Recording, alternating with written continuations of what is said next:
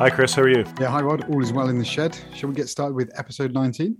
I think we should. 30th of May 2022, 1 week just about before WWDC. I love this time of year. I think it's quite exciting. I like all the hype, the anticipation. Normally I'm not fussed by rumours, but I am when it's software, because generally with the software rumours, you know you're going to get whatever's coming. Whereas with the hardware ones, I may not buy it. Yeah, that's a fair point. Particularly if it's Macs, you're not going to be interested if it's iPads unless they do something interesting with software. I'm probably not going to be that interested either. So yeah, an exciting time of year. A bit like Christmas in the Mac world. Yeah, definitely. You say I might not buy another Mac. You never know. You never say never. Now, that M2 Mac might turn your head. Anyway, I think we can fire straight into follow-up, which is, I think you've got a book review for us. Yeah, only a very speedy book review. So we talked a couple of weeks ago about the After Steve book, which is a book written by Trip McNichol, and it's all about Apple after Steve. Well, it says it's all about Apple after Steve and have they lost their soul? But actually quite a bit of the book is dedicated to before Steve or during Steve and setting up all the preamble, which some of it was interesting, but I don't think I learned anything new from that third of the book. And then the second 2/3 is more post Steve's death. Interesting, but I think most of it we kind of know, in that Johnny, their chief design officer, was set up to basically have all authority over where the company went with product. Tim doesn't really care about product, and which is quite ironic since he's CEO of the company famed for products and materials and engineering. And it just went into a bit of detail around all of that. And I don't know if you remember, many years ago, Apple went and designed a Leica camera for a Red auction, product Red, and Johnny's team did it. And they spent ages finessing over it, and then they showed it to Tim, and Tim looked at it for like 5 minutes, like, yeah, it's great. But, they dedicated engineers to it and resource. And I think this is where Apple started losing its way. They then had to come in and take photos of all their products during Johnny's era and document them in a book designed by Apple in California, which I do have and is lovely. I've only bought the smaller one, but it is a really nice book just to flick through from time to time, because they're all products that I largely owned at various points. And so I find it really interesting. But on the whole, the book was interesting, but it didn't really give you any new facts that we didn't really know about how Johnny took his eye off the ball. Maybe a few tidbits in there, but I don't know. It was a bit disappointing for considering how many pages the book was. I did listen to it on Audible, and I would definitely recommend it. But yeah, enjoyable. I don't know, probably 10 hours on a book. But yeah, lots of tidbits learned, just how Johnny's kind of demise. He should have probably left earlier before he started slowly exiting, costing the company loads of money, not turning up to meetings, and just not really in the everyday part of it, if that makes sense. So that's my very brief review. Kind of enjoyed it, but it wasn't all that exciting. Yeah, I'm glad you read it for me, frankly. I think from the sort of pre-reviews I'd read and from your sort of initial take on it, that seemed to be very much the way. I have popped that link to Designed by Apple California in the show notes, so if anybody's interested in getting that, which always struck me as a bit of a coffee table book, if you're interested in those kinds of things, just to flick through it and appreciate the artistry of the products involved. Yeah, that's exactly why I got it, because it's just, like I say, it's all products from the era when I got into Apple and tech.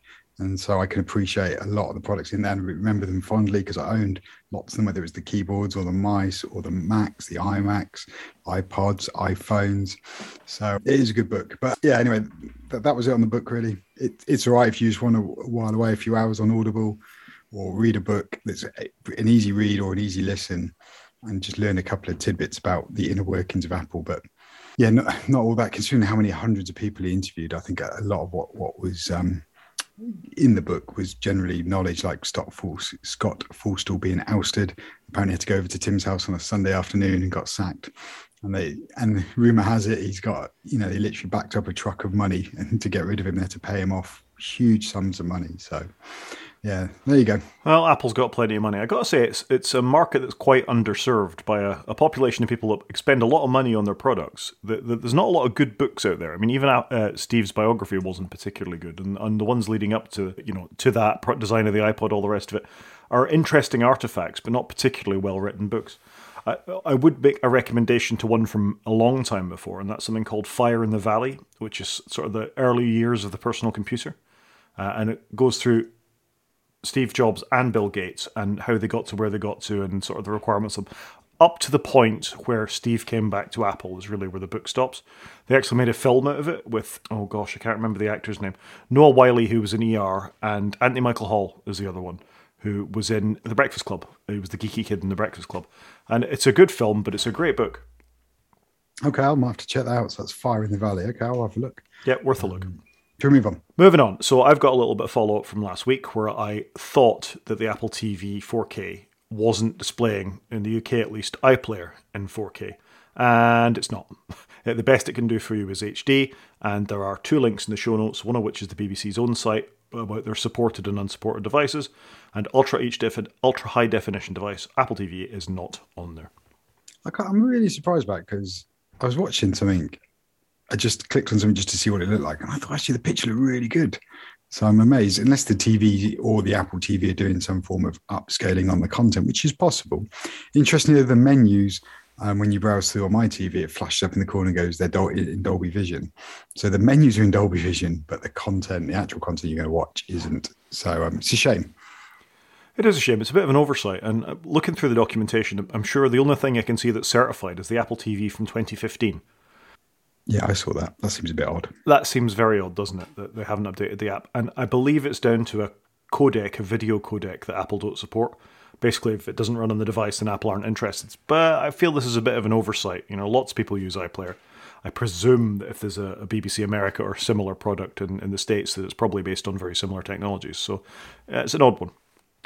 Yeah, it is an odd one. I wonder, I don't know, they support these random TVs. I wonder how many people actually have an Apple TV. Yeah, probably not that many. They're expensive. I saw Roku was supported, and I saw almost every Sony TV ever made appears to be supported. So yeah, there's huge swathe of part codes on their website, isn't there? Anyway, move on. Moving on. Next was to you on AltStore. Oh yeah, AltStore. So try to install this. So I've installed it on my Mac. So AltStore is an alternative app store for your iOS device. So I thought I'd give it a go. Installed it on my Mac. My Mac is running 12.5 beta. I don't know whether this is why it didn't work for me. You then have to install a Mail plugin. I didn't really understand why. So I installed this Mail plugin. You tick to turn that on, reboot Mail. And then you have to then log in with your Apple ID password, which I found a bit odd, but apparently they don't do anything nefarious with it. And then it should install onto your iOS device or your iPadOS device. And for me, nothing happened. I rebooted everything. I tried again. So I haven't got it to work, but I will persevere. And maybe I'm just running a beta and it's not yet capable of running with it, but I'll keep you posted. Yeah, I'd be interested. I think if it is down to beta, which is my inclination, that I think they all need to be sort of certified for a particular level of the operating system.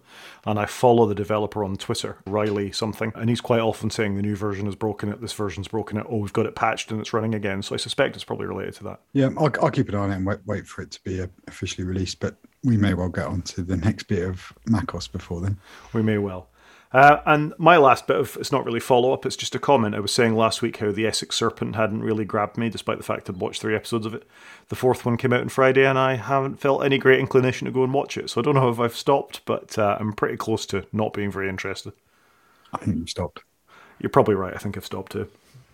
And that's it for follow-up. Should we move on to rumours? Let's move on to rumours. And I think rumours and maybe our main show are going to blur together a bit this week, because the rumours are very much based on what's going to appear at WWDC and maybe a little bit of hardware coming out as well. But they're quite interesting rumours this week.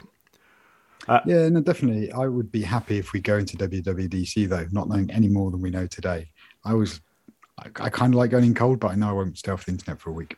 No, and there are things beginning to appear when we come to the rumoured software and stuff. There's names beginning to appear for operating systems and things as well, which I'm a little bit disappointed about. I mean, software is going to leak, but you don't necessarily get the big bang thing that you're amazed when you see the demo on stage anymore. And let's face it, last year's WWDC, software was pretty disappointing in many ways. There was nothing, we've talked about this a couple of times, other than, it's not Sidecar, what's it called? Universal Control, which didn't actually happen when it was released. It was several points on, and you and I had trouble getting up. Well, I had trouble getting up and running.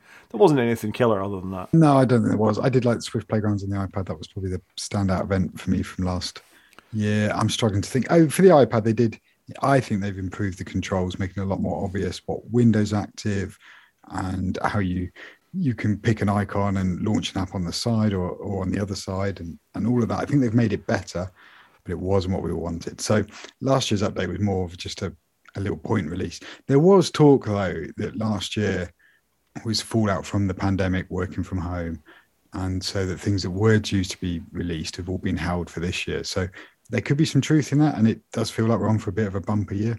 Anyway, let's go through some of these things, and we're sorry if we get a sort of mix between our rumours and main show section, but we're sort of giving a sneak peek. So the first rumour that's come out, and this is from Mark Gurman, who is kind of the primary person when it comes to Apple rumors these days, between him and Min-Chi Kuo, who is more on the sort of development of materials side. He's got links into the stock chain and the development chain of Apple hardware.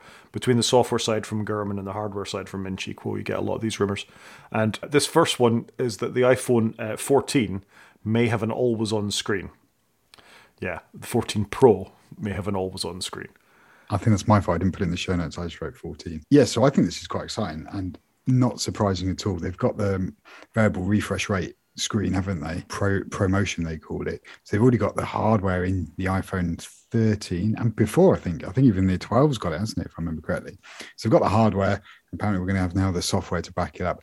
Doubt it will get retrofitted to older phones. Will probably only be a Pro feature. I think this is quite cool because it would be great not to just have a black slab of glass on the desk and have a bit of color or a bit of life on it.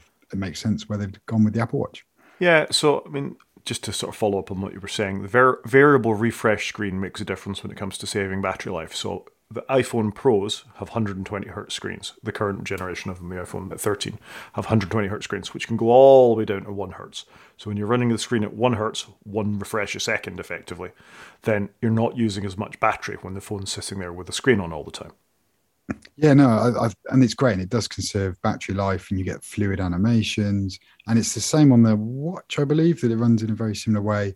And so when the watch goes into sleep, you see like the second hand will disappear and some of the screen fades, or you can turn it off completely. And then it will just update once a minute, which is a brilliant way of dealing with it, I think. I think that's really good engineering. And this was really where the software and the hardware works well together. Yeah, I agree. At the same time, I'm aware that Google phones and Samsung phones have done this for a long time. As soon as they went to OLED, they had always-on displays. So I think the first generation of Pixels had always-on displays, and they would do things like show the clock, show a notification for a number of emails that stacked up. And on, I think it was the Pixel 3, had their Shazam equivalent running in the background. So if there was a song in the background of the pub you were sitting in or whatever, it would display the song name on the always-on screen at the same time, which is a really nice little feature. And they're playing catch up here a little bit, Apple, to me. Surely that would drive the conspiracy theorists nuts that the microphone's always running. Well, I think the world we live in, the microphones are always running, and everybody's been dinged for this. Amazon, Google, and Apple have all been caught out sort of recording people via Siri and Alexa, and I shouldn't say those things, should I? Because I'll set off devices. But yeah, the Hey Dingus things, you don't always have to say hey for them to listen. And most of them come clean and will delete the recordings afterwards, but it's a factor. And they need to show the little amber light up in the top corner, don't they? They do on iOS and Mac OS. You now get the notification that the microphone's active or the camera's active. So anyway, we're getting away from the point a little bit. So even though iPhone 13 Pros support this right screen technology for this, it looks like that this always-on display will only come to the iPhone 14. So they're going to hardware lock it to the iPhone 14 Pro. I'm not surprised by the hardware lock. Apple have done this before. And that's fine. Your iPhone 13 and 12 have ProMotion, and they do more than they do when you bought them because you've had software updates. You're not going to get this one. I am in the market for a new phone, so I feel quite comfortable about it at the moment. I'm not desperate for a new phone, but it probably would sway me a little bit. It would just be another reason to do the upgrade. I think it's cool. I do wonder, though, is it going to help in a culture where people are unhealthily addicted to their phones? Is it just another thing that actually you're going to be buzzed a bit more, if that makes sense? I don't know. I've turned off lots of notifications. I don't have any red badges on. I don't have like motion when somebody walks near my doorbell. I only have it if you push the doorbell. Lots of things like that. I turn off lots of emails. So they just deliver quietly because obviously get a lot of work emails. So I've done quite a lot just to tweak what notifications I get. I unsubscribe from literally everything. I try and run a minimal life because life's busy as it is. I don't need more distractions. So I do wonder about that, but it feels like it's going to happen. And I guess people that are addicted to their phones aren't locking the things anyway and putting it on the table. Yeah, it's a fair point, and I think that's very laudable. That we should all make more of an effort to reduce the interference in our lives of things buzzing on our wrists and going off in our pockets and all the rest of it. And I do a similar thing with the work email on my phone. I make it so I go in and check it. I don't want it pushing me notifications all the time if something's going on. It's when I go and look at it, it's there for me to look at. So I think that's a slightly healthier way to go, it's particularly outside of work hours. And I know the French have got legislation to stop you doing it anyway, but I think it's some way of managing that. Yeah, agreed. I do worry because people need to get away from work once in a while. It's healthy to put your device down, stop being connected. Doesn't hurt. Well, I sit there eating dinner with my family, and both daughters have Snapchat. And Snapchat's alerts are egregious, I think is the word I'm looking for, where it even alerts you that one of your contacts is typing, not just that they've sent the message. So you get a little thing up on the screen going such and such is typing. It's absolutely dreadful. Sounds horrible. I am glad I don't have to do that. And my children aren't quite old enough yet, but I'm literally on the precipice of this coming into my life. Yeah, well, I'm dreading it. Something for you to look forward to. Anyway, interesting. I think we're quite keen. It's a good, with caution, I think it's a good development of technology. About time. Will look particularly nice on hopefully that new display with a sort of pill and lozenge camera and Face ID sensor. I think they could do a good job with this. So moving on. Just before we move on, I wonder how they're going to message it at the keynote, because obviously they won't have announced the hardware at the time. So it'll be interesting just to see how they signpost it, as they've done in prior years with different screen sizes. They weren't live yet, but they had really signpost that this was happening. Well, I almost guarantee they'll fiddle with notifications again in this new version of the OS. So I think they'll be able to get away with it somehow. Fair enough. Shall we move on then? Moving on. So the next thing is definitely in your wheelhouse, and this is the rumor at last that iPad OS 16 will feature resizable windows. What do you know about this, Chris? So I don't know a lot about it, but I understand that Steve Troughton-Smith has actually done some spelunking into the WebKit code that is publicly available. I can't think of the right word. Open source. Thank you. Sorry. Had a mind blank then. So he's done some diving into it, and there's apparently a mode for iOS/iPad OS where you can have it in, freely resizable windows, which obviously doesn't exist at the moment. You either have, a long, thin one that's 50%, one that's filling the screen, or one that's a third of the screen. And so it's interesting that there's potentially flagging a new release of WebKit, which is basically the web engine that drives Safari on the iPad, that allows for fully resizable windows. Now, this I'm interested in. I am. The windowing on the iPad does not bother me that much as it does others. The bit I'm more interested in is what can I do when I plug in my monitor? That's the rumor that I want to know more about, but I can wait a week. So I think it's good. It sounds like they're really moving forwards to make the iPad more desktop. I just wonder how many people have they lost in the last 2 years because they haven't advanced enough. And you hear a lot of stories about people going back to the Mac. So I think it's good. Hopefully it will come, but it may not come to fruition. Who knows? No, it's really interesting. And I'm sitting reading the rumor here, which again will appear in the show notes if you want to read some of these things yourselves. But one of the sort of major enhancements to this is Apple is planning major enhancements for the lock screen, including wallpapers that have widget-like capabilities. And if that doesn't flow into what we just talked about a minute ago with an always-on screen and being able to display those kind of notifications when it's in some sort of sleep mode, I don't know what does. Yep. And I'm quite keen to see, for all I knock the iPad as just being a consumption device as opposed to a production device, and we won't have that argument again, I think I'd like to see it capable of doing more. And something like this moves it in the right direction for me, that it feels like such a unitasking device when you've got it taking over the screen and you're only in this mode and I'm just doing email at this point. And I know there's more to it than that if you use it in the way it's undoubtedly meant to be used, but I think it would open the device up to a lot more possibility and capability. And like you say, it might make that balance between people who are going back to desktops and laptops, a bit more fair. Yeah, definitely. And I wouldn't mind if they just put a pro switch in settings, like, leave it as it is for my mum, but actually I've got a pro switch if I want it, and I can do more and have freely resizable windows and all these other things. So I'm really excited to see where they're going to go with it. Yep.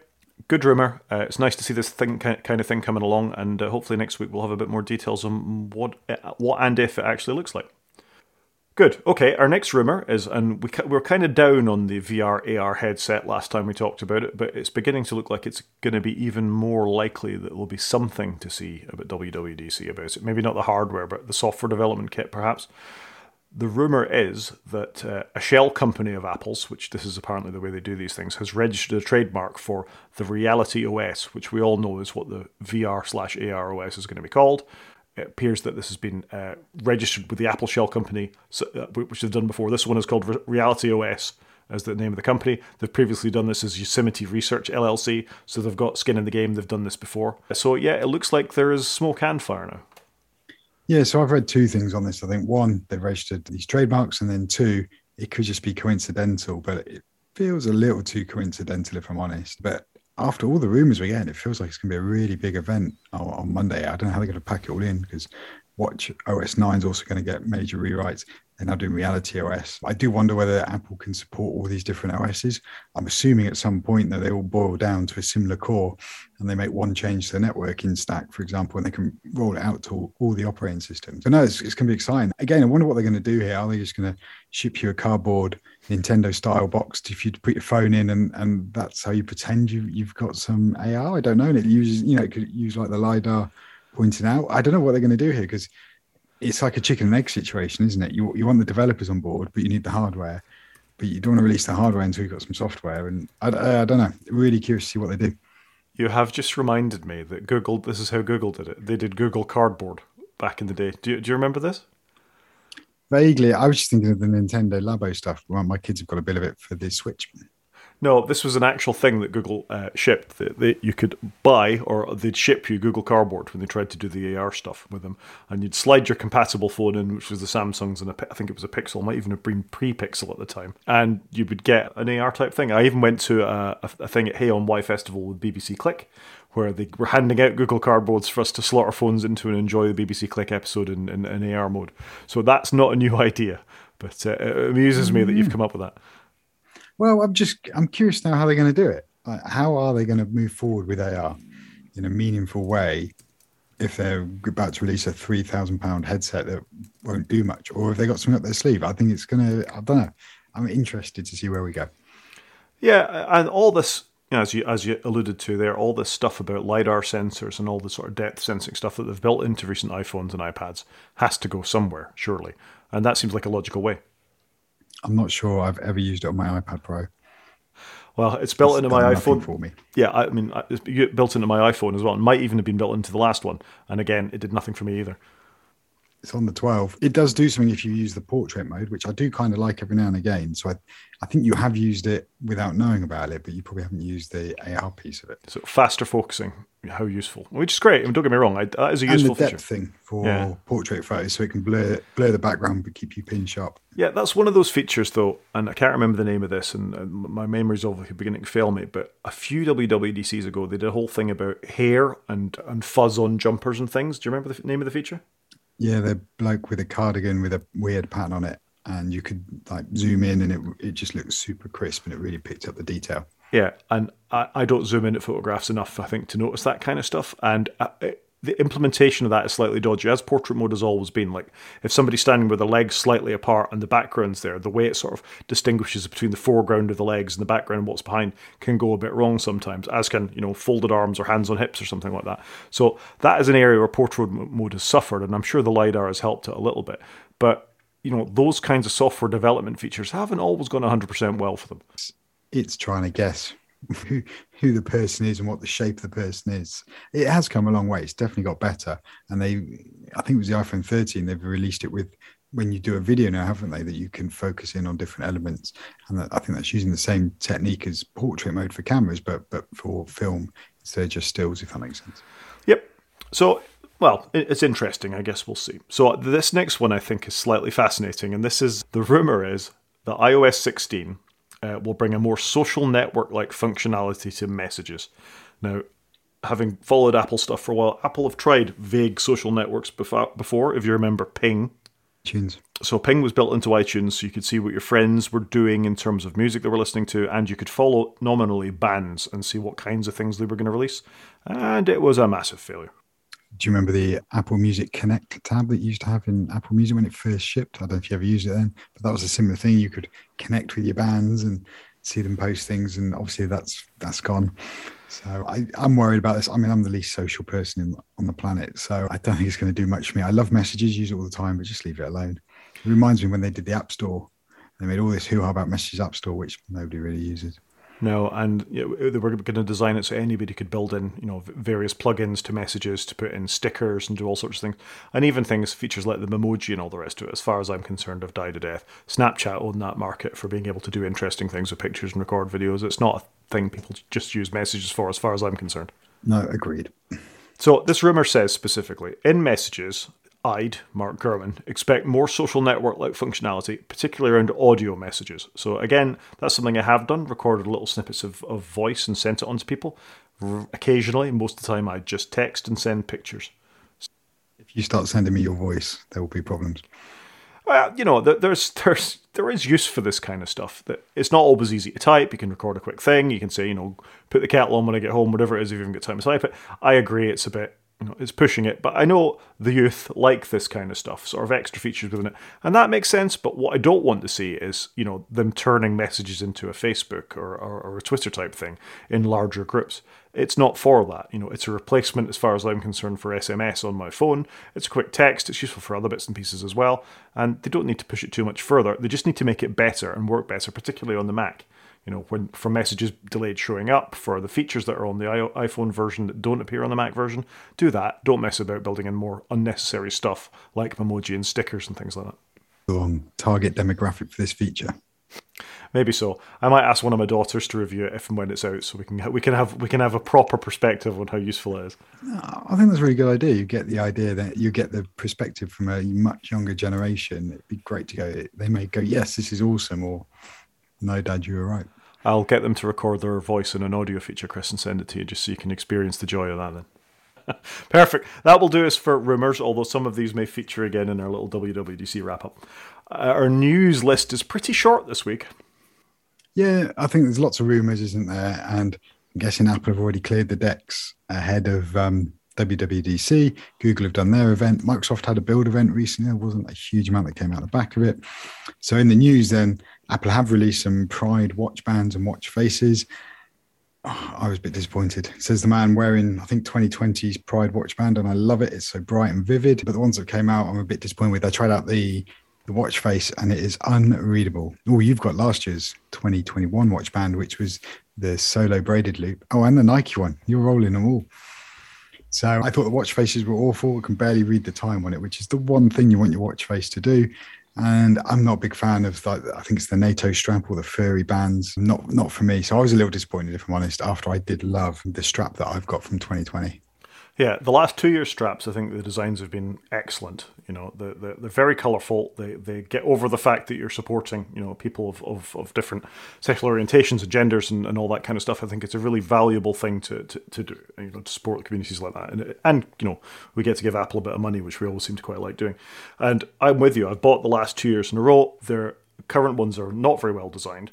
I will say, just slightly on a tangent, that I can't remember the name of this. Is this a Solo Loop? What's this? Braided Loop. Solo Braided Loop. I think they're terrible, terrible straps, and which is why I've gone back to using my sort of Nike standard sport strap, because it doesn't smell, which maybe I should take it off my wrist a little bit more often, but they do definitely pick up a few more scents, particularly if you've got a dog and things like that. And for me, even though I sized it using the patented Gruber method of counting how many holes I'd normally put this at and ordering it, it doesn't fit my wrist properly and my watch hangs loose on it. So I really don't like it. So do you know what? My braided loop got looser over time gradually. And then I also had a Solo sports loop, one of the polycarbonate rubber ones. Well, I'm not sure what material it's called. And that's got a crack in it because you need it tight enough, but you've also widen it to get it around your wrist. So like you, I've actually gone back to wearing there's the regular straps, and I did buy a leather one as well, which just magnetically clinks in, which I wear when I'm at work, so I look a bit smarter. Well, it's nice to distinguish yourself and look a bit smarter when you're the boss. But I'm with you. I think the sort of sports style loops, I like the material they're made of. They feel quite breathable. It's on my wrist without sort of being too tight on my wrist, and the Nike ones I particularly like because they've got so many holes in them, more than the sort of standard ones. You can actually get the fit more or less spot on. And I still like this Pride design, so I'm happily wearing it again. But I'm with you, and this is a real failing of the Apple Watch for me, is these additional sort of designed faces that they make don't include enough in them. Often the fonts on them are bad and difficult to read the time. And more than that, they don't include the complications half the time. You're lucky if you get one complication on some of them. And I wear a computer on my wrist. I want a little more functionality on it than they give you in these design watch faces. The watch faces need a complete redesign. Yeah, I'd agree with that. And you know what? Actually, I barely change my watch face. I settle on one and I go to it, because if you keep changing it, you're looking in the area where you always look for things and say, oh, it's not there anymore, because you keep changing it. So I've latched onto a very old design one, but it works for me. It's got a couple of shortcuts on it, and it's got complications around the watch face. It's one that would have come out with the Watch 4, Series 4, I'm going to say, around that time when it went to the bigger screen. Yeah, I mean, I sort of cycle between contour and modular. Modular because I can get more on it, and contour just because I quite like the look of it. It's a nice face. The Monaco one's not bad as well, but again, a lot of them are missing complications for me. Rough. There you go. Yeah, there's quite a lot on Infograph. We move on. Let's move on. So our other bit of news, and I think this is quite interesting in light of all the antitrust stuff that's going on, is that Apple has failed in its bid to dismiss the, and I can't say this, Cydia or Cydia antitrust lawsuit. So if you've had iPhones since the start, before there was the App Store, there was a thing called Cydia, which would let you install apps onto your iPhone before even Apple released the App Store as it's become. And the root of this is that he is suing Apple for being anti-competitive and not allowing other app stores on the phone. And this is what we're seeing from lots of governments around the world, and certainly what's going on in America. And we've talked about this before, what's happening in America, is that Apple is now under the spotlight for its inability to allow these app stores. And the other thing I quite like about this was original even before the App Store. And users had no problem running either of these things for a while. It didn't seem to cause any particular security issues, except people were walking into Apple stores and installing Cydia through cracked browsers and things like that in order just to have Cydia on there when they were sitting out on display in the Apple Store, which amused me no end. But yeah, I just think it's an interesting story that they're going to have to face this lawsuit. Yeah, well, look, I'm not surprised. I've never used Cydia, so I can't really comment on it. I'm very much aware of it. Again, it does show that there's always been this bit of competition in the background. Obviously, they've tried to close it down. I've never found the need for it. I'm not surprised Apple are fighting it. It's just another thing. I do wonder, we've talked quite a bit about WWDC. Are we going to see any changing of the tide? I'm curious to see if there'll be any messaging or not. Yeah. If there is an audience, and it's just been, maybe this is one of the reasons they haven't moved back to being fully live anymore, that's going to be sort of fairly negative about changes to the App Store or not changes to the App Store and allowing things, it's going to be developers. And occasionally Apple have announced things on stage that haven't gone down well, where they've Sherlocked particular people or brought in a feature that, is controversial, or your 30% fee is saying what it is, and there's been silence in the room, and you can see they're expecting the big cheer from developers. And, you feel that chill settle over them, don't you? Well, like when you announce £1,000 monitor RAM. Yeah, that for all the design in the world isn't going to go down all that well when you're spending £7,000 or £8,000 on a screen. It's a bit of an ask. Agreed. Good. Okay, that'll do us for the news, I think, and we can move on to media. Obi-Wan Kenobi on Disney Plus. Have you watched it? I have. I watched episode 1, and I did like what they'd done at the very start, which was to relive the prequel trilogy of Star Wars. And this is set just after then. And I thought, actually, it's quite neat how I've got that right. Yeah, it is after the prequel. Well, it's 10 years after them. Oh, sorry. But yes, sorry, you're quite right. It's 10 years after them. But they gave you a refresher. And I thought that was quite nice how they put that together. I remember going to the cinema with yourself when we were back at uni to watch some of these. And it was just nice to see that quick, key moments of the first, should I say the first trilogy or the prequel trilogy? And it was just nice to see that, the way they've done it. And then obviously get into it. Quite slowly paced. Not all the actors were amazing, but generally on the whole, it was quite cool. I love that era. I like what they're doing. It's a really interesting set between the prequel trilogy and the original trilogy. And I don't know, I quite enjoyed it. I haven't watched much on Disney Plus lately other than Pixar stuff, so it's nice to watch something a bit different, if I'm honest. I haven't watched the other Star Wars properties that have come out, and I need to. I know I've got a lot of catching up to do. But actually, I thought, you know what? People are going to be watching Obi-Wan. It'll be nice to watch it with the rest of the world, so I'll do that. And I actually really enjoyed it, and I do like Ewan McGregor. What's your thoughts? Yeah, I agree. I've watched them both. I'll be careful not to give any spoilers away. I think I'm not spoiling anything by saying that the child actors are excellent in it. I think it's great to see Ewan McGregor actually being given a chance to act in Star Wars, because before reading out some of George Lucas's words, it was just announcing what was going on than acting what was going on, if that makes sense. I don't think the script allowed him to act. He had to just say things as they were occurring to him, like he was being the narrator for what was going on. So it's nice to see that he's given the chance to actually be the actor that we know he is from other things that we've seen him in. I like the plot. I like the fact they got, and this will mean nothing to you, they got Tamira Morrison at one point, who plays Boba Fett and played all the clones, or certainly did the voices for all the clones in the first 3 films. Of course, all those clones are CGI. So when you saw the clone trooper, not to give too much away, that's the first live-action clone trooper we've actually seen in Star Wars, which is amazing. Yeah, I think it was really good. It was well done. I agree with you a little bit about the pacing, but yeah, not too bad at all. Yeah, that's good. I've got episode 2 lined up, but I haven't had time to give it my full attention, so I've not watched it yet. So I'm looking forward to it. I've got one negative against it, and that is in the Clone Wars cartoons, the Sith Inquisitor, the lead Sith Inquisitor, was played by Jason Isaacs. Hello to Jason Isaacs. And if he should always be given TV roles, as far as I'm concerned. He was great in Star Trek recently. I think he's good in that kind of thing. Also a fantastic actor, and they've given it to Rupert Friend instead. And Rupert Friend is fine as the Chief Sith Inquisitor, but it should have been Jason Isaacs. Sorry, I was just looking up Jason Isaacs just to make sure I got the right person. I often get him confused with the other guy who's in the later Star Wars trilogy, who's one of the fighter pilots, and I can't remember his name. One of the fighter pilots, and you can't remember his name. One of the X-Wing pilots, the British guy, who's Ewan McGregor's uncle. I can't remember. Anyway, well, we'll get that in the show notes. Anyway, if you haven't seen Obi-Wan and you like a bit of Star Wars, I think it's worth checking out on Disney+. Top Gun Maverick. Have you seen that? I have seen it. Went to the cinema, watched it in IMAX. I never know what IMAX is anymore. So to me, IMAX is a big curved screen and noise, but actually the IMAX at my local cinema is just a big, not curved screen with some subwoofers.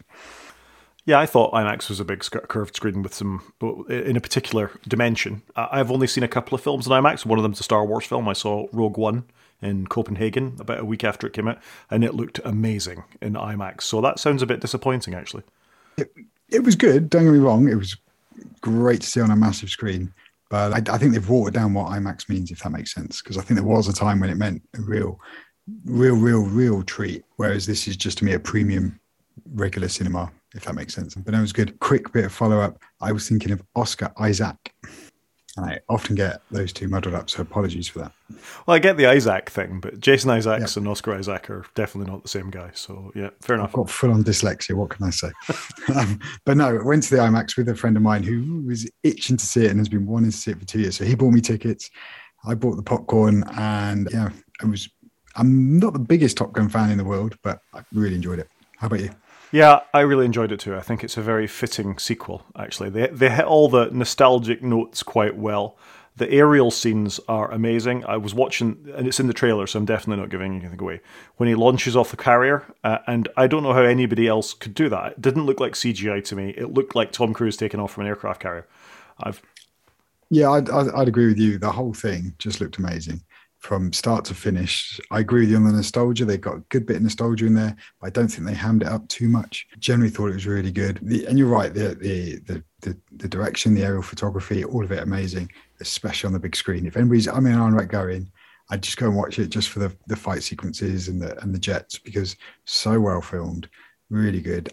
Pretty good storyline. It was nice they didn't just re-egg the original storyline. Quite like that his girlfriend had a Porsche, hard back to that. But I thought they trod the right balance between a bit of nostalgia and having a different story, if that makes sense. But yeah, generally really enjoyed it.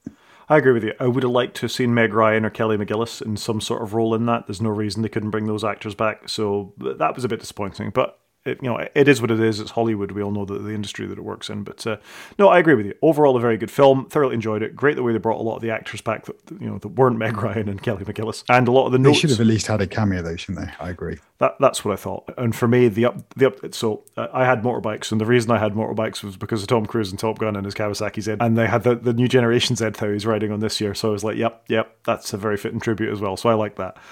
Well, they had both, didn't they? They had the new one and the old one. So yeah, I think they nailed it. I think it was really well done. Because before I went in, somebody had just commented on the Rotten Tomato score was really good. It's like 96% or something like that. And you can see how it's got it, because it is generally a really well done film. My friend who really wanted to see it wasn't disappointed at all. Like I say, I enjoy Top Gun, but I'm not an avid fan of it. But generally, yeah, thought it was really well done. And it was done. Ridley Scott could have directed it, in my view. I love a lot of his films, but it kind of followed on. I thought they did a really good job. Yeah, it was good. It was Tony Scott directed the last one, wasn't it? Sorry, Tony Scott. I got it wrong. Yeah, it's Ridley's brother, too, so it's close enough. And I read a thing the other day, Tony Scott's actually better at populist movies, and Ridley Scott makes the more thoughtful ones, and I think that's a fair comment. Yeah, okay. No, I can see where you're going with that, but yeah. I love them both, to be fair. Yeah, I obviously got the names jumbled up. Apologies. These things happen.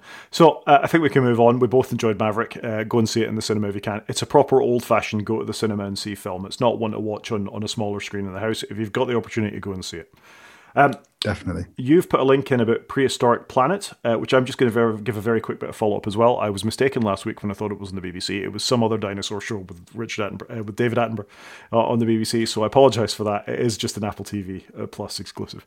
So what is your thought on Prehistoric Planet? I'm thinking we're getting all the names muddled up tonight.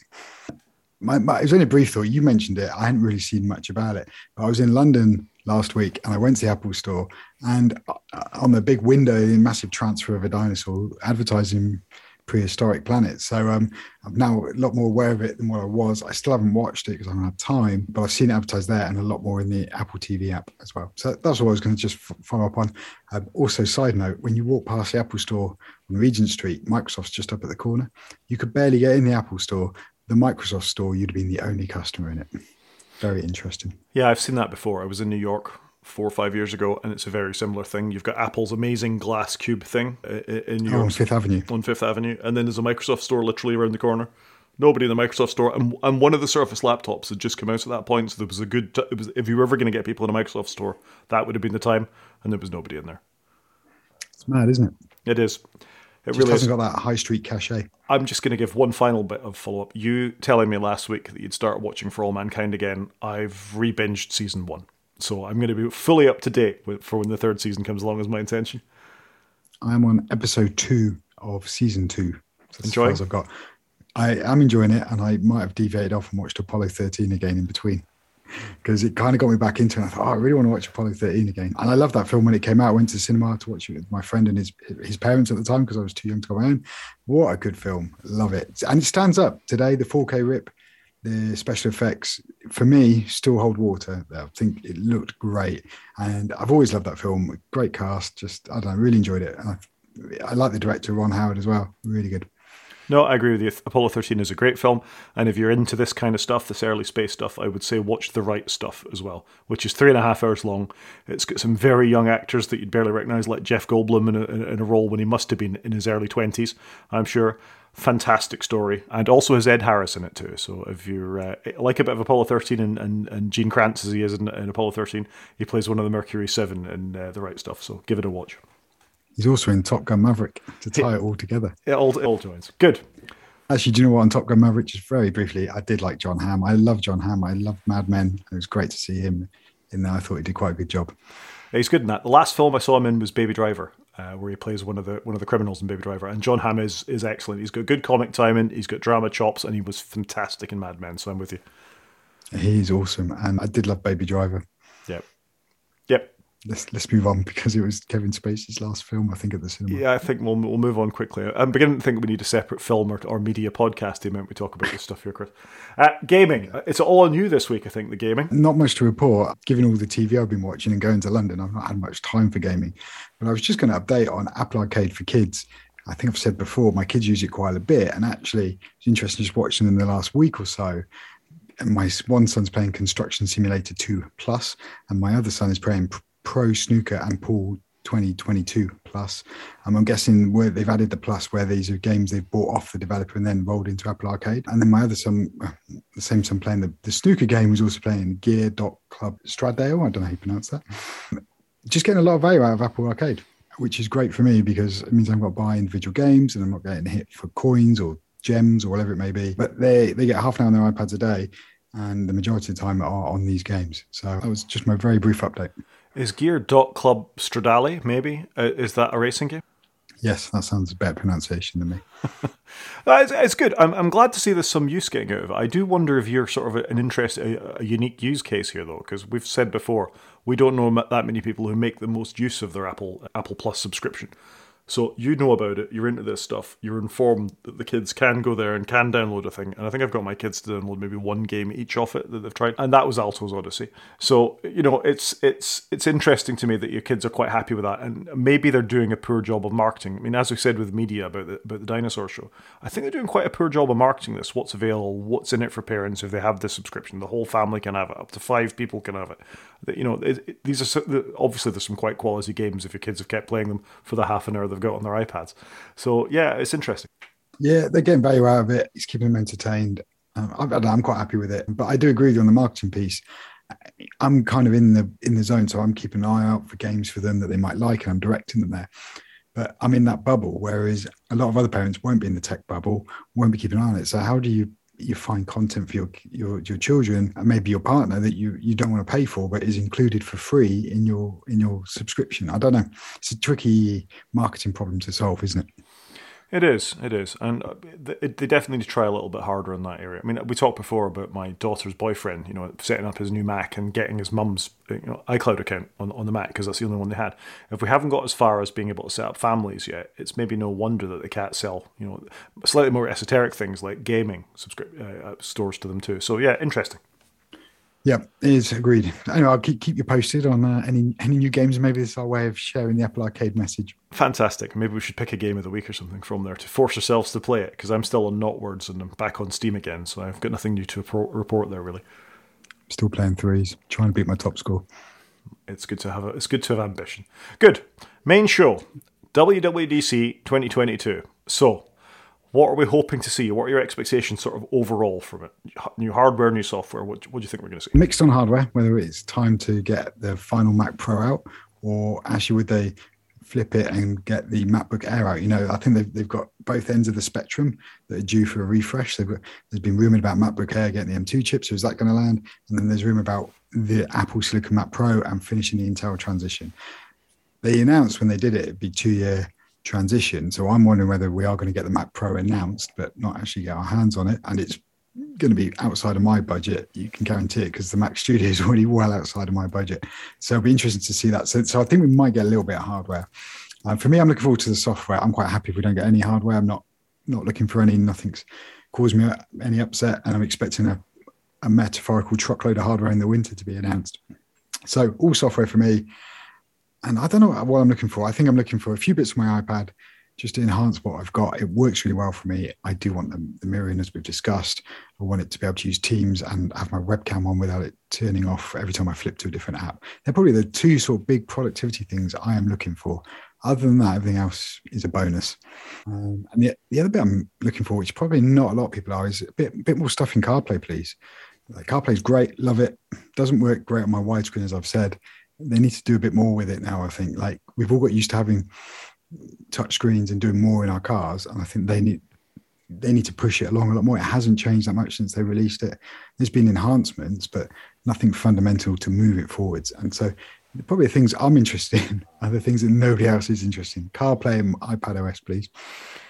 Yeah, that's interesting. I mean, I pick up on your point about CarPlay. When I've heard developers talking about making apps for CarPlay, it's incredibly difficult. Not as difficult as making Apple Watch apps, but it's difficult to develop. You need to get some piece of hardware and wire it up on your desk, with various adapters for the electrics to get it up and running. Later. Hooray, there's a CarPlay simulator. So that's taken a long time. This is a developer conference. If ever they're going to improve this kind of stuff, this is the audience to do it in front of, and to improve the simulator for the watch and CarPlay and for any Reality OS or whatever else comes along as well. But they need to give the developers good tools to do these things. And I'm seeing a lot of pushback from the developer community, particularly Steve Troughton-Smith, who's sort of very active, on how Swift UI isn't fit for purpose, how his apps are breaking. They push a point update to the OS and things break, like labels on apps and fundamental things like that. And that's not good. They need to improve the overall quality experience of the basics, like don't break people's labels in apps. Labels are essential to describe what's going on in any application that you've got up and running. Make it easier for developers to have a workflow, through to the watch, through to CarPlay, through to whatever else comes down the pipe a little bit. Because it's all very well having, the greatest hardware in the world that it's running on. But these little things in the software and the quality of the software, which every so often Apple do focus on, and this was a year where they did do that. The Mac OS particularly has been better this year than the year before. Now is the time to do it. So although I'm excited about all sorts of new features and all the rest of it, it does worry me that these sort of important bits of development keychain and tool chains do get left behind a little bit. Yeah, I'd agree with that. And I want to see what they do on Swift Playgrounds on my iPad, because I've enjoyed noodling around in that. Am I going to get Swift Playgrounds 5 this year that supports all the new stuff? Or is it going to drag massively behind and you have to wait a year for that to drop as well? So I think it's going to be interesting. How are they going to walk and talk, and keep all these things rolling at the same cadence? It's going to be interesting story for them to tell. And they've got a lot to pack in, especially we're going to get another operating system with Reality OS. Yeah, and the operating system that's running on your monitor. So, there's yet another operating system there to maintain. There's still been talk of Home OS. At some point, is tvOS going to become Home OS? Because there's been job adverts out for that. So is that going to ship? Is that separate to tvOS, or is it actually one and the same because it runs on HomePods and on TVs? Or is it just staying as tvOS? But who knows? There's lots of good stuff. I'm really excited by it because we don't know too much. Yeah, I'd agree. I hope there's enough in the rumours, and let's be sort of more explicit. Hardware-wise, we might see this Mac Pro pre-announcement. I'm with you. We might see that. I don't think, from my if I was to put a pound down, I don't think we're going to see this reality, this VR AR headset yet. I think we'll get a software announcement, if anything, about here's how you're going to develop for this, and it'll be heavily implied. I don't think we'll get to see it, and I hope we'll get to see an M2 MacBook Air, but that'll be the extent of it as far as hardware goes, I reckon. Yeah, I'd agree with you there. I don't think there's going to be too much hardware. They've got so much other stuff to get out the door. I do think the Mac Pro might be a lot because they said Intel transition 2 years, and that's 2 years now. Chip shortage, if ever they were got excuses for things not happening, now would be it. I mean, we've talked before about the shipping shortages for laptops and all Macs and iPads as well, in fact. So if they've got a big order to get the new iPhone out the door when that comes along in September, I think that's going to take priority over the Mac Pro. So I think the Mac Pro might suffer as a consequence. Yeah, fair one. And I don't know how many people are screaming for Mac Pro. Now they've done the Mac Studio. So if ever they could delay something, I think everybody would give them a pass on this. Yeah, I agree. And when it comes to other little bits and pieces, the Home OS thing I think is an interesting thought. And I would like to see development in that space. I know you liked your original HomePods. I quite like my HomePod minis. They're okay. They're in the dining room. They work when I want them to. I haven't had any particular problems with them. That is a line that could definitely do with expanding. They could go more surround sound with them. It would be great to have lots of little wireless speakers kicking around your living room without having an audio cable everywhere. So I think there's a lot they could do in the home to improve things and maybe release a bigger, more affordable version of the HomePod. HomePod Maxi, I don't know what you'd want to call it, having got, used up the cachet of the HomePod brand itself, but there's something there for me. No, definitely. I've got 2 HomePod minis and 4 big HomePods, so I'm bored. So my shed's got the 2 minis, and I've paired them to Apple TV here, and they work really well all the time. The Apple TV always just plays to them. It never used to be the case, and Apple, I think, have nailed that. So there's lots of really good stuff they've done, and they keep iterating on it.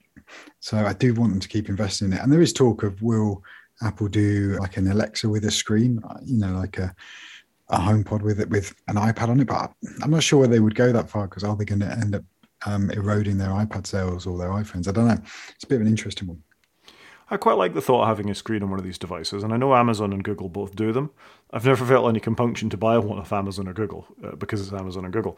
But having said that, something in the kitchen that would show the recipe that you're cooking at the moment with, things passing away or 4 or 5 timers for whatever you've got set would be really handy. I think they call that your iPhone or your iPad.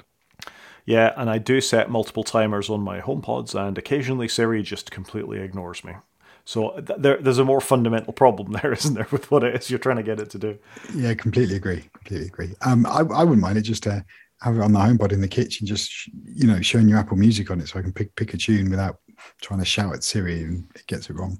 Yeah, maybe that's the reason you put a screen on a HomePod is because Siri's so terrible. Yeah, maybe they have to cave to how badly Siri is. What are your expectations? What are you really looking forward to?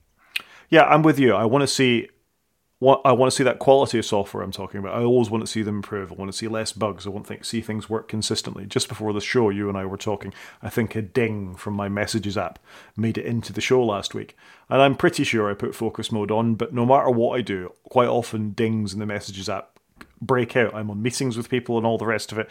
Zoom's going on, and then suddenly my phone's going crazy because the family are texting about something or other, and stuff like that. It should be clever enough to know I've got a Zoom call going on. Mute my notifications, display the badges by all means, but don't start going ding ding ding ding ding all the way through. When my phone's on silent, I don't want to hear these messages at the best times.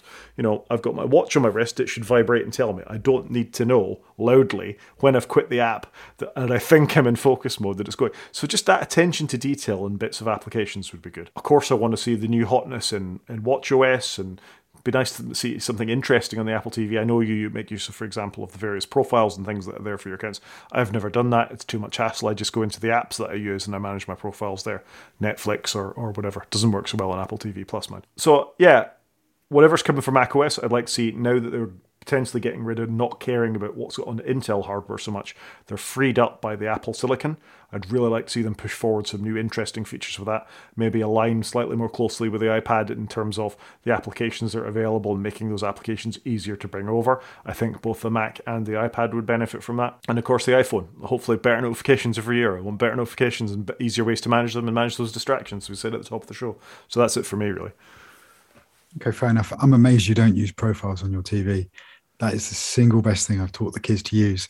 And we did it years ago because I was fed up of Fireman Sam, Thomas the Tank appearing in my watch list. I was like, I just want my watch list to be my list, if that makes sense, because I use it on my iPad, I use it on my Apple TV.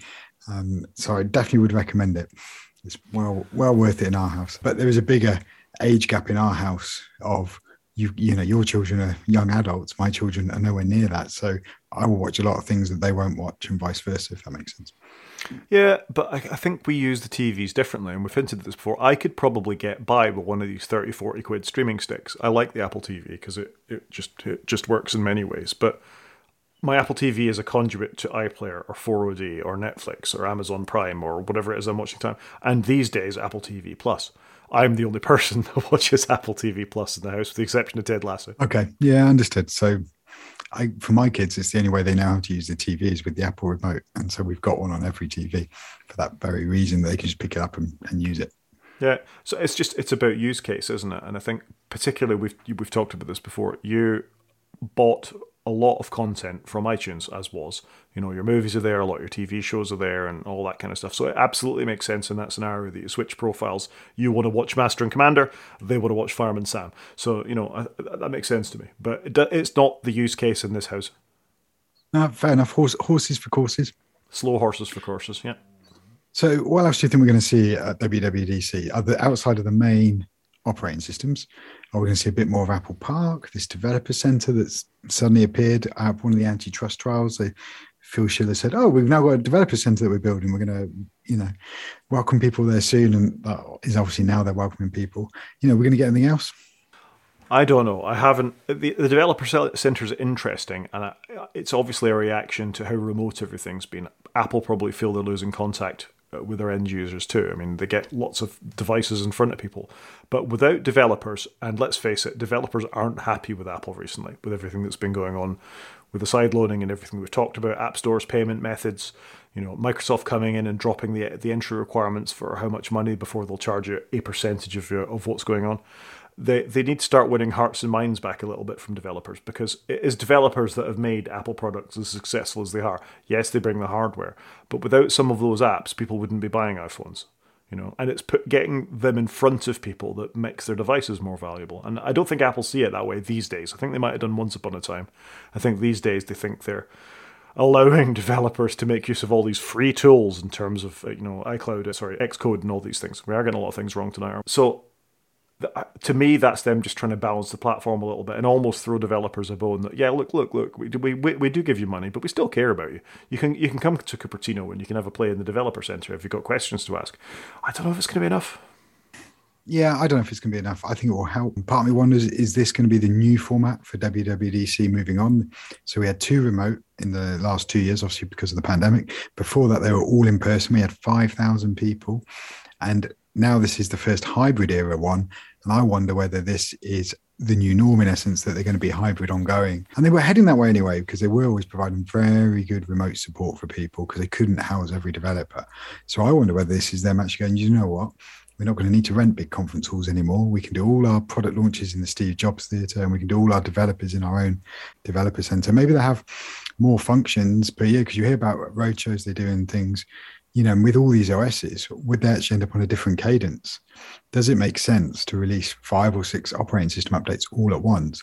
Or actually, do you do half now and half in 6 months' time? Don't know the answer to that, but, you know, surely at some point you've got to start staggering this stuff, because it's a lot to release all at once. I don't know enough about this anymore, but it used to be the operating systems were all based on the same core. You know, there was a free BSD kernel, all the sort of absolute internals of what was going on with the operating systems all had the same fundamental basis. And I'm pretty sure that's still the case for the way that they can rapidly turn around these operating systems. It's something they're very familiar with at this point. So, and when you think about embedded things. You talked about Safari already in the show, about how many devices that actually runs on, from the Macs to to iPhones to iPads to who knows what. Apple Watch. Apple Watch. Safari is there, and so fundamentally, if you update it in one place, you need to update it everywhere. So I think it would be very difficult for them to move to any other sort of methodology.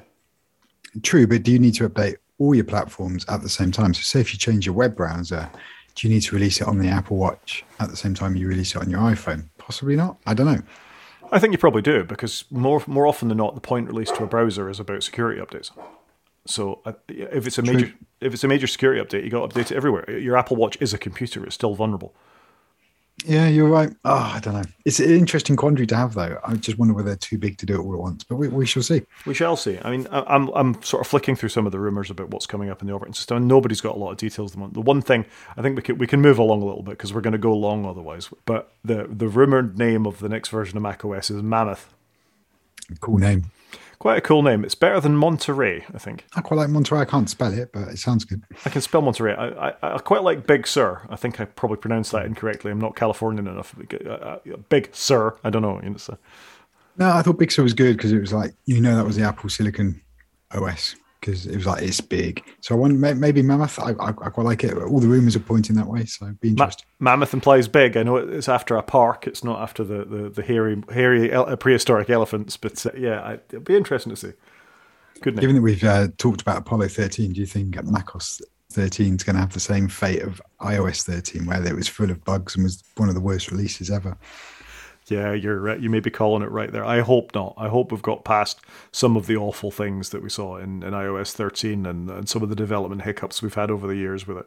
Let's face it, they've made enough versions of of macOS 10, 11 as it is now, 12, 13, to hopefully have got their head around you don't throw out bits of the software stack, like the scheduling engine or whatever else is that's built into it, or the Bluetooth stack as they've done before. So I hope... It's the same. I don't want to see a bad release ever, even though it's an OS I'm not going to use. I want to see good quality OS come out. Absolutely, because let's face it, as we just said, one ties into the other. I think that'll do us for WWDC. We're excited. Are we going to do the show the day of rather than... We may have to, but late, because I'm away the next day. And I may not be able to fill it in because I'm travelling on the train for about 2 hours, I think. Because it is the 6th of June, right? Yeah, Monday the 6th of June, probably at 6 till 8 will be WWDC. Yeah. So we can maybe do a slightly late show straight afterwards, if you're up for it. Oh, I'm sure we'll have plenty to talk about. I'll have to see if you've installed the beta on your phone straight away anyway, so... I'm putting it straight on this iPad that I record to you on. No, don't do that. Don't do that. What could go wrong? No, then, let's try and do a late one on Monday the 6th and see how we go. Okay, that's enough for WWDC. We had a little bit more feedback as we promised last week to listener Ashley, who asked us 2 questions, one of which we dealt with last week about why is his laptop taking so long to arrive, and now the second one about Thunderbolt hubs. Do you want to start us off on Thunderbolt hubs? Yeah, okay. So I've experimented a little bit with this over the years, a bit of Thunderbolt and a bit of USB-C. So my current setup in my shed is... Sorry, go on. I was just going to say, I find this, before we even kick off properly, very confusing. Just because it's a USB-C shaped hole in my computer, is it Thunderbolt or is it USB-C? There's not a simple way to tell by looking at the side of a Mac what it is that you've got going on. The dock or the cable or anything. So it is, I like the idea conceptually. I've got the same shape cable and I can pull it in there. But how many times have we all picked up a cable? I've had it with a screen. Oh, look, it's not showing me a picture. Why is it not? I've got a big, thick USB-C Thunderbolt looking cable and it's not got the right bits inside it. So I do feel your pain, if I'm honest. So where was I going? So the one I've used then is I've got a Apple Studio display in my shed, and that's got Thunderbolt 3 on it, and I plug that into my iPad, and in the back of the Apple Studio display, I've got this microphone plugged in, and I've got an Ethernet adapter, just a Belkin USB-C Ethernet adapter. Works great. My iPad's picking it up straight away. Really happy with it. Really simple setup, and I've got the Apple keyboard and mouse, the Bluetooth ones they do, and that works great with my iPad. And I've used it with my Mac Mini as well. No issues there. You can swap the device out. I do wish the Apple Studio Display supported 2 inputs. If it did 2 inputs, I'd be set for life. It's my only slight annoyance with it, but I get why they don't do it. And then what I then use work is we're down house at work and we've got some USB-C docks. So we've had for years, proper 3-4 years. And the model we're using is WD19S. And we've got some other ones which are WD15. And actually, if you firmware upgrade them, they work fine with your iPads and with your Macs. And you can just plug them in on the USB-C. It's got Ethernet in the dock. It's got 2 display ports, HDMI. With the iPad, if you plug your monitor in on HDMI, it works fine. Obviously, with the Macs, you can plug any displays in you want. You can plug in just regular USB-C mice and keyboards, and they work on your iPad. So what is great for me is I can go to any of our offices and just plug my iPad in and work as if I had a laptop. So that's the experiences I've had. All seem to work fine. Obviously, iPad is limited to just mirroring to the one screen. But I'm guessing listener Ashley's more interested in how it's going to work on the Mac, which is why I'm now going to look at you, because I just haven't got that Mac experience.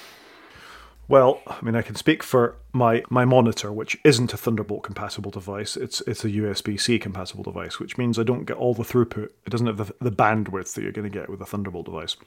So I'll link in the show notes. But are you missing any throughput?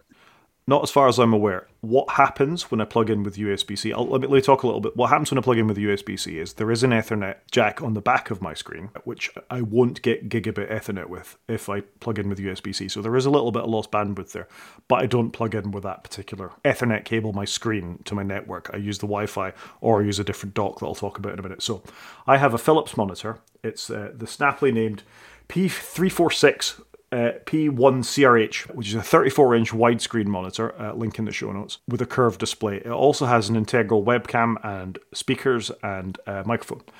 The webcam is the worst thing in the world. What, worse than the display? Worse than your Apple Studio display. If it's the blurriest 720p-iest thing I've ever seen.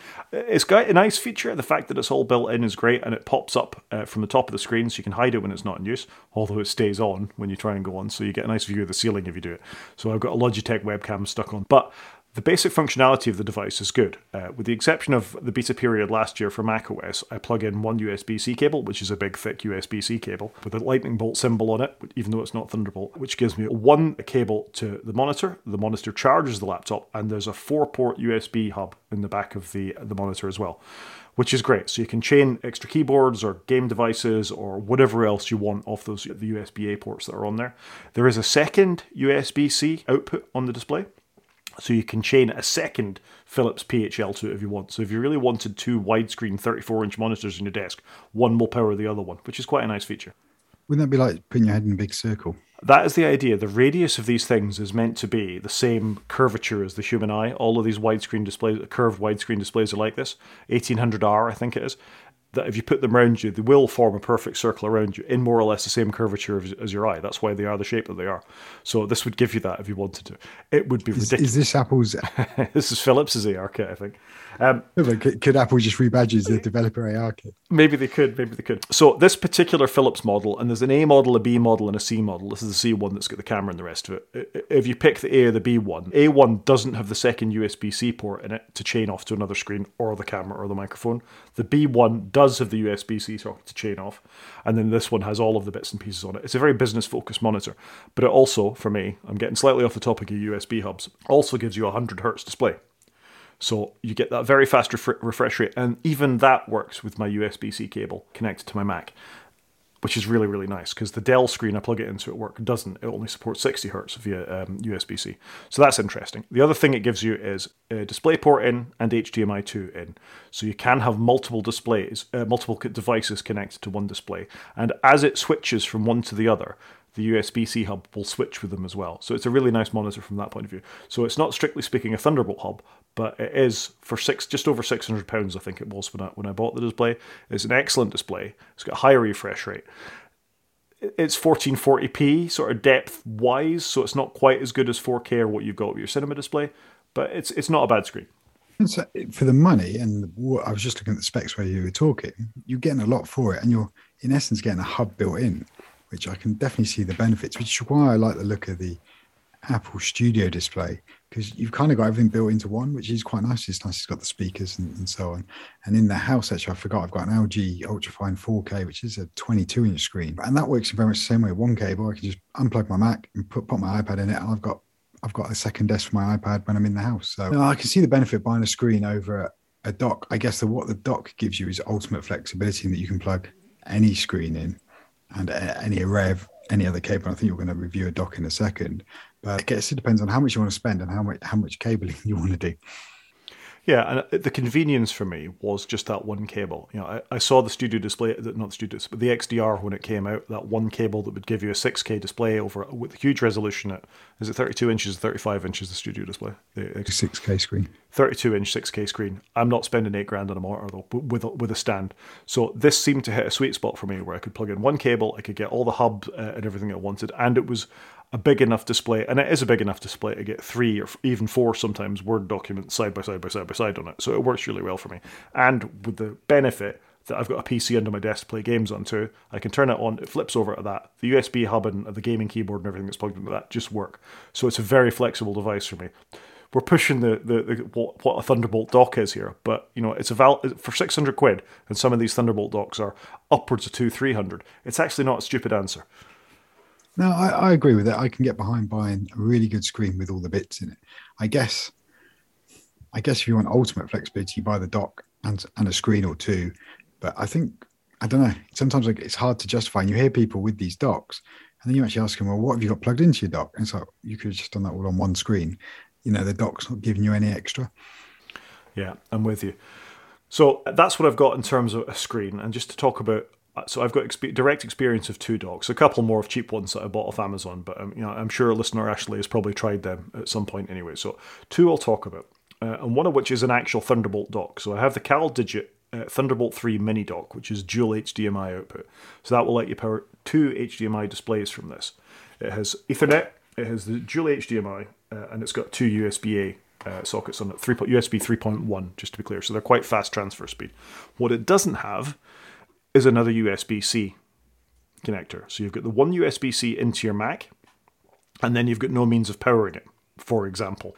And this is a limitation of a lot of these docks, that why haven't they got second or third or fourth USB-C connectors as well? I only need one USB-A connector most of the time, but what I really want is more USB-C connectors, because my MacBook Pro's only got 2 USB-C connectors. So I think this is a limitation of this kind. Don't get me wrong, it works really well. It's discovered every time it's plugged into the Mac. I have powered 2 HDMI devices off it, so that works perfectly well as well. The Ethernet is rock solid and fast when I want to use it, but I just find it quite limiting. And primarily, what I want it for is when I go traveling or go to work and I can plug in other devices. A Mac, is that what you're saying? No, it doesn't get power at all. I've got to use the other USB-C port on my Mac to power my Mac. So there is no power in with it, is what I mean. So it's not a one cable. No, I understood. Yeah, it's not a one cable connection. So, like I say, it's a very reliable device, and some of the other dodgier ones I've tried from Amazon and the rest of it have been less reliable. But I just think it's a serious limitation on a dock that I think was more than £150 when I bought it, not to have this. And I can't believe I didn't notice it didn't have it, actually. Yeah, I went through the same problem, and actually you've put in the show notes another dock, an Anker Power Expand. And I've actually used that, and I used to have it on my iPad because, like you, I wanted a USB-C power delivery, because obviously if I'm using it on an iPad, there's no other port on the iPad to charge it. So I needed to charge the dock, plug the dock into the iPad, and then I could use Ethernet or a screen. So I've actually bought the other one that you've got a link to in the show notes, and that's my kind of traveling dock. Yeah, and it's not a bad little device, although it has its limitations as well, in the sense that it will drive an HDMI display at 60 Hz, but no more than 60 Hz because it's USB-C, and that's all it will put out. And I think that's a limitation of HDMI 2 rather than a particular limitation of USB-C. I think you need HDMI 2.1 to deliver more than 60 Hz. Like your new fancy TV is 2.1 compatible, and it'll do up to 120 Hz, I think. On my PlayStation 5. Very nice. Variable refresh rate now too. Variable refresh rate broke Miles Morales. Did it? So my son had a friend around. They loaded up Miles Morales Spider-Man on the PlayStation 5. And I'm like, Dad, why is all the colours? It was like all pink, and it looked like something wasn't plugged in right. And I was like, oh, what have you done? You know? And I rebooted it, loaded the game again, and the OS looked fine. Rebooted it, loaded the game again. Same happened, quite a pink sort of wash on it. It was really bizarre. Go back to the main menu, and it's still got that sort of look about it. And just in the back of my mind, I was like, I think I've heard something about variable refresh rate come out, and I go and turn it off, and then it was all fine. So there you go. It's a PS4 game, right? Isn't it? It's not written for PS5. No, Miles Morales was PS5 game. Was it? Okay. And I think they're including it in the PS bundle that's coming out, the new network bundle. So they better get on and fix it. They need to fix that. Anyway, so that's a limitation of it. One thing, I mean, you might have experience of using this particular Anker USB Power Expand as well, which is a fairly solid little device, but it claims to have a 5 gigabits per second USB-C port as well. So I've tried to power displays from that, assuming that I'd at least be able to get something out of the USB-C, but you can't do it. So you can power in, you can plug in other USB-C devices, but not a display from the USB-C port of this. Okay, so I've not tried that with it. I just used it with Ethernet with my iPad. So that's what I had it for. Yeah, so I mean, it's fine for that. It's fine if you want to run another USB-C dongle off it or something, but don't try and run a display. But if what you want is something that's going to give you Ethernet, HDMI so you can plug a screen in, and be able to power your Mac all off one thing, and give you a couple of USB-A ports as well, it's a perfectly valid device, and it was less than 40 quid, maybe less than 50 quid, I want to say. Oh yeah, it is a really good price. The only thing I'd say against it is it hasn't got a very long cable on it, so it's you kind of have it sticking outside of your iPad or your laptop, and then you've then got to plug everything into it. It is a bit messy. You know, what you really want is a long tail on it so that you can chuck it under the desk if you can leave it in a permanent place. And at that sort of cost, if you buy it at the right time, you know, you can afford to buy a couple of them, because you could leave one then on your desk at your home, or one in your office, which is what I've done. So I've got this Dell dock at work and my shoe display here. It works really well. It means I don't need to take it with me. Yeah. No, so I think the conclusion is, to have the best docking experience, buy a screen that supports it. And there are a number now. So Benk, I know, makes some. The new Samsung has Thunderbolt and is able to be supported in this way and power your computer. If you can find a CalDigit Thunderbolt 3, like I've got, because you want to power 2 displays, then it will do that. It also has a short cable, but you need to keep in mind you're going to have to get your power in somewhere else. And then there's your experience of using the Dell ones as well. And of course, you've got an Apple Cinema display, so... Yeah, I'm quite impressed with the Dell ones, because we've had them for years in the office and they've been really solid. Can't fault them. We've used them with Macs, we've used them with iPads, we use them with our Dell USB-C laptops with Windows. Generally a really good product, I think quite well made, and they give you quite a range of ports. Dell are quite good at that kind of stuff, and they're good at support. I mean, I think the internals of these things, as the generation goes on, like I think my CalDigit is shared with OWC and other companies that make that generation. I think there's a limited number of chipsets for all these things. So when you go on Amazon and you look for a USB-C dock, actually a lot of them are very similar internals. It's just how they're badged and the quality that the cases are made from, as much as anything else. So when you go sort of the CalDigit 3 and above, I think there's a CalDigit 4 now, that generation of chipset supports many more things with more USB-C ports than the earlier ones. And the cheap USB-C ones are just the beginning technologies of all this stuff, which is why they're a bit unreliable in some ways. Yeah, I think that's a fair summary. Good. I think we've done it. Ashley, hopefully we've helped. If we haven't, do get in contact. Happy to do some more research, but that's our learnings. Yep. And I think we can call it a show with that, Chris.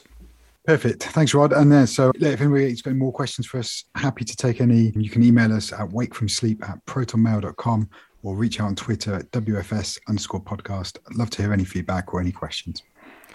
Great show, Chris, and happy WWDC week coming.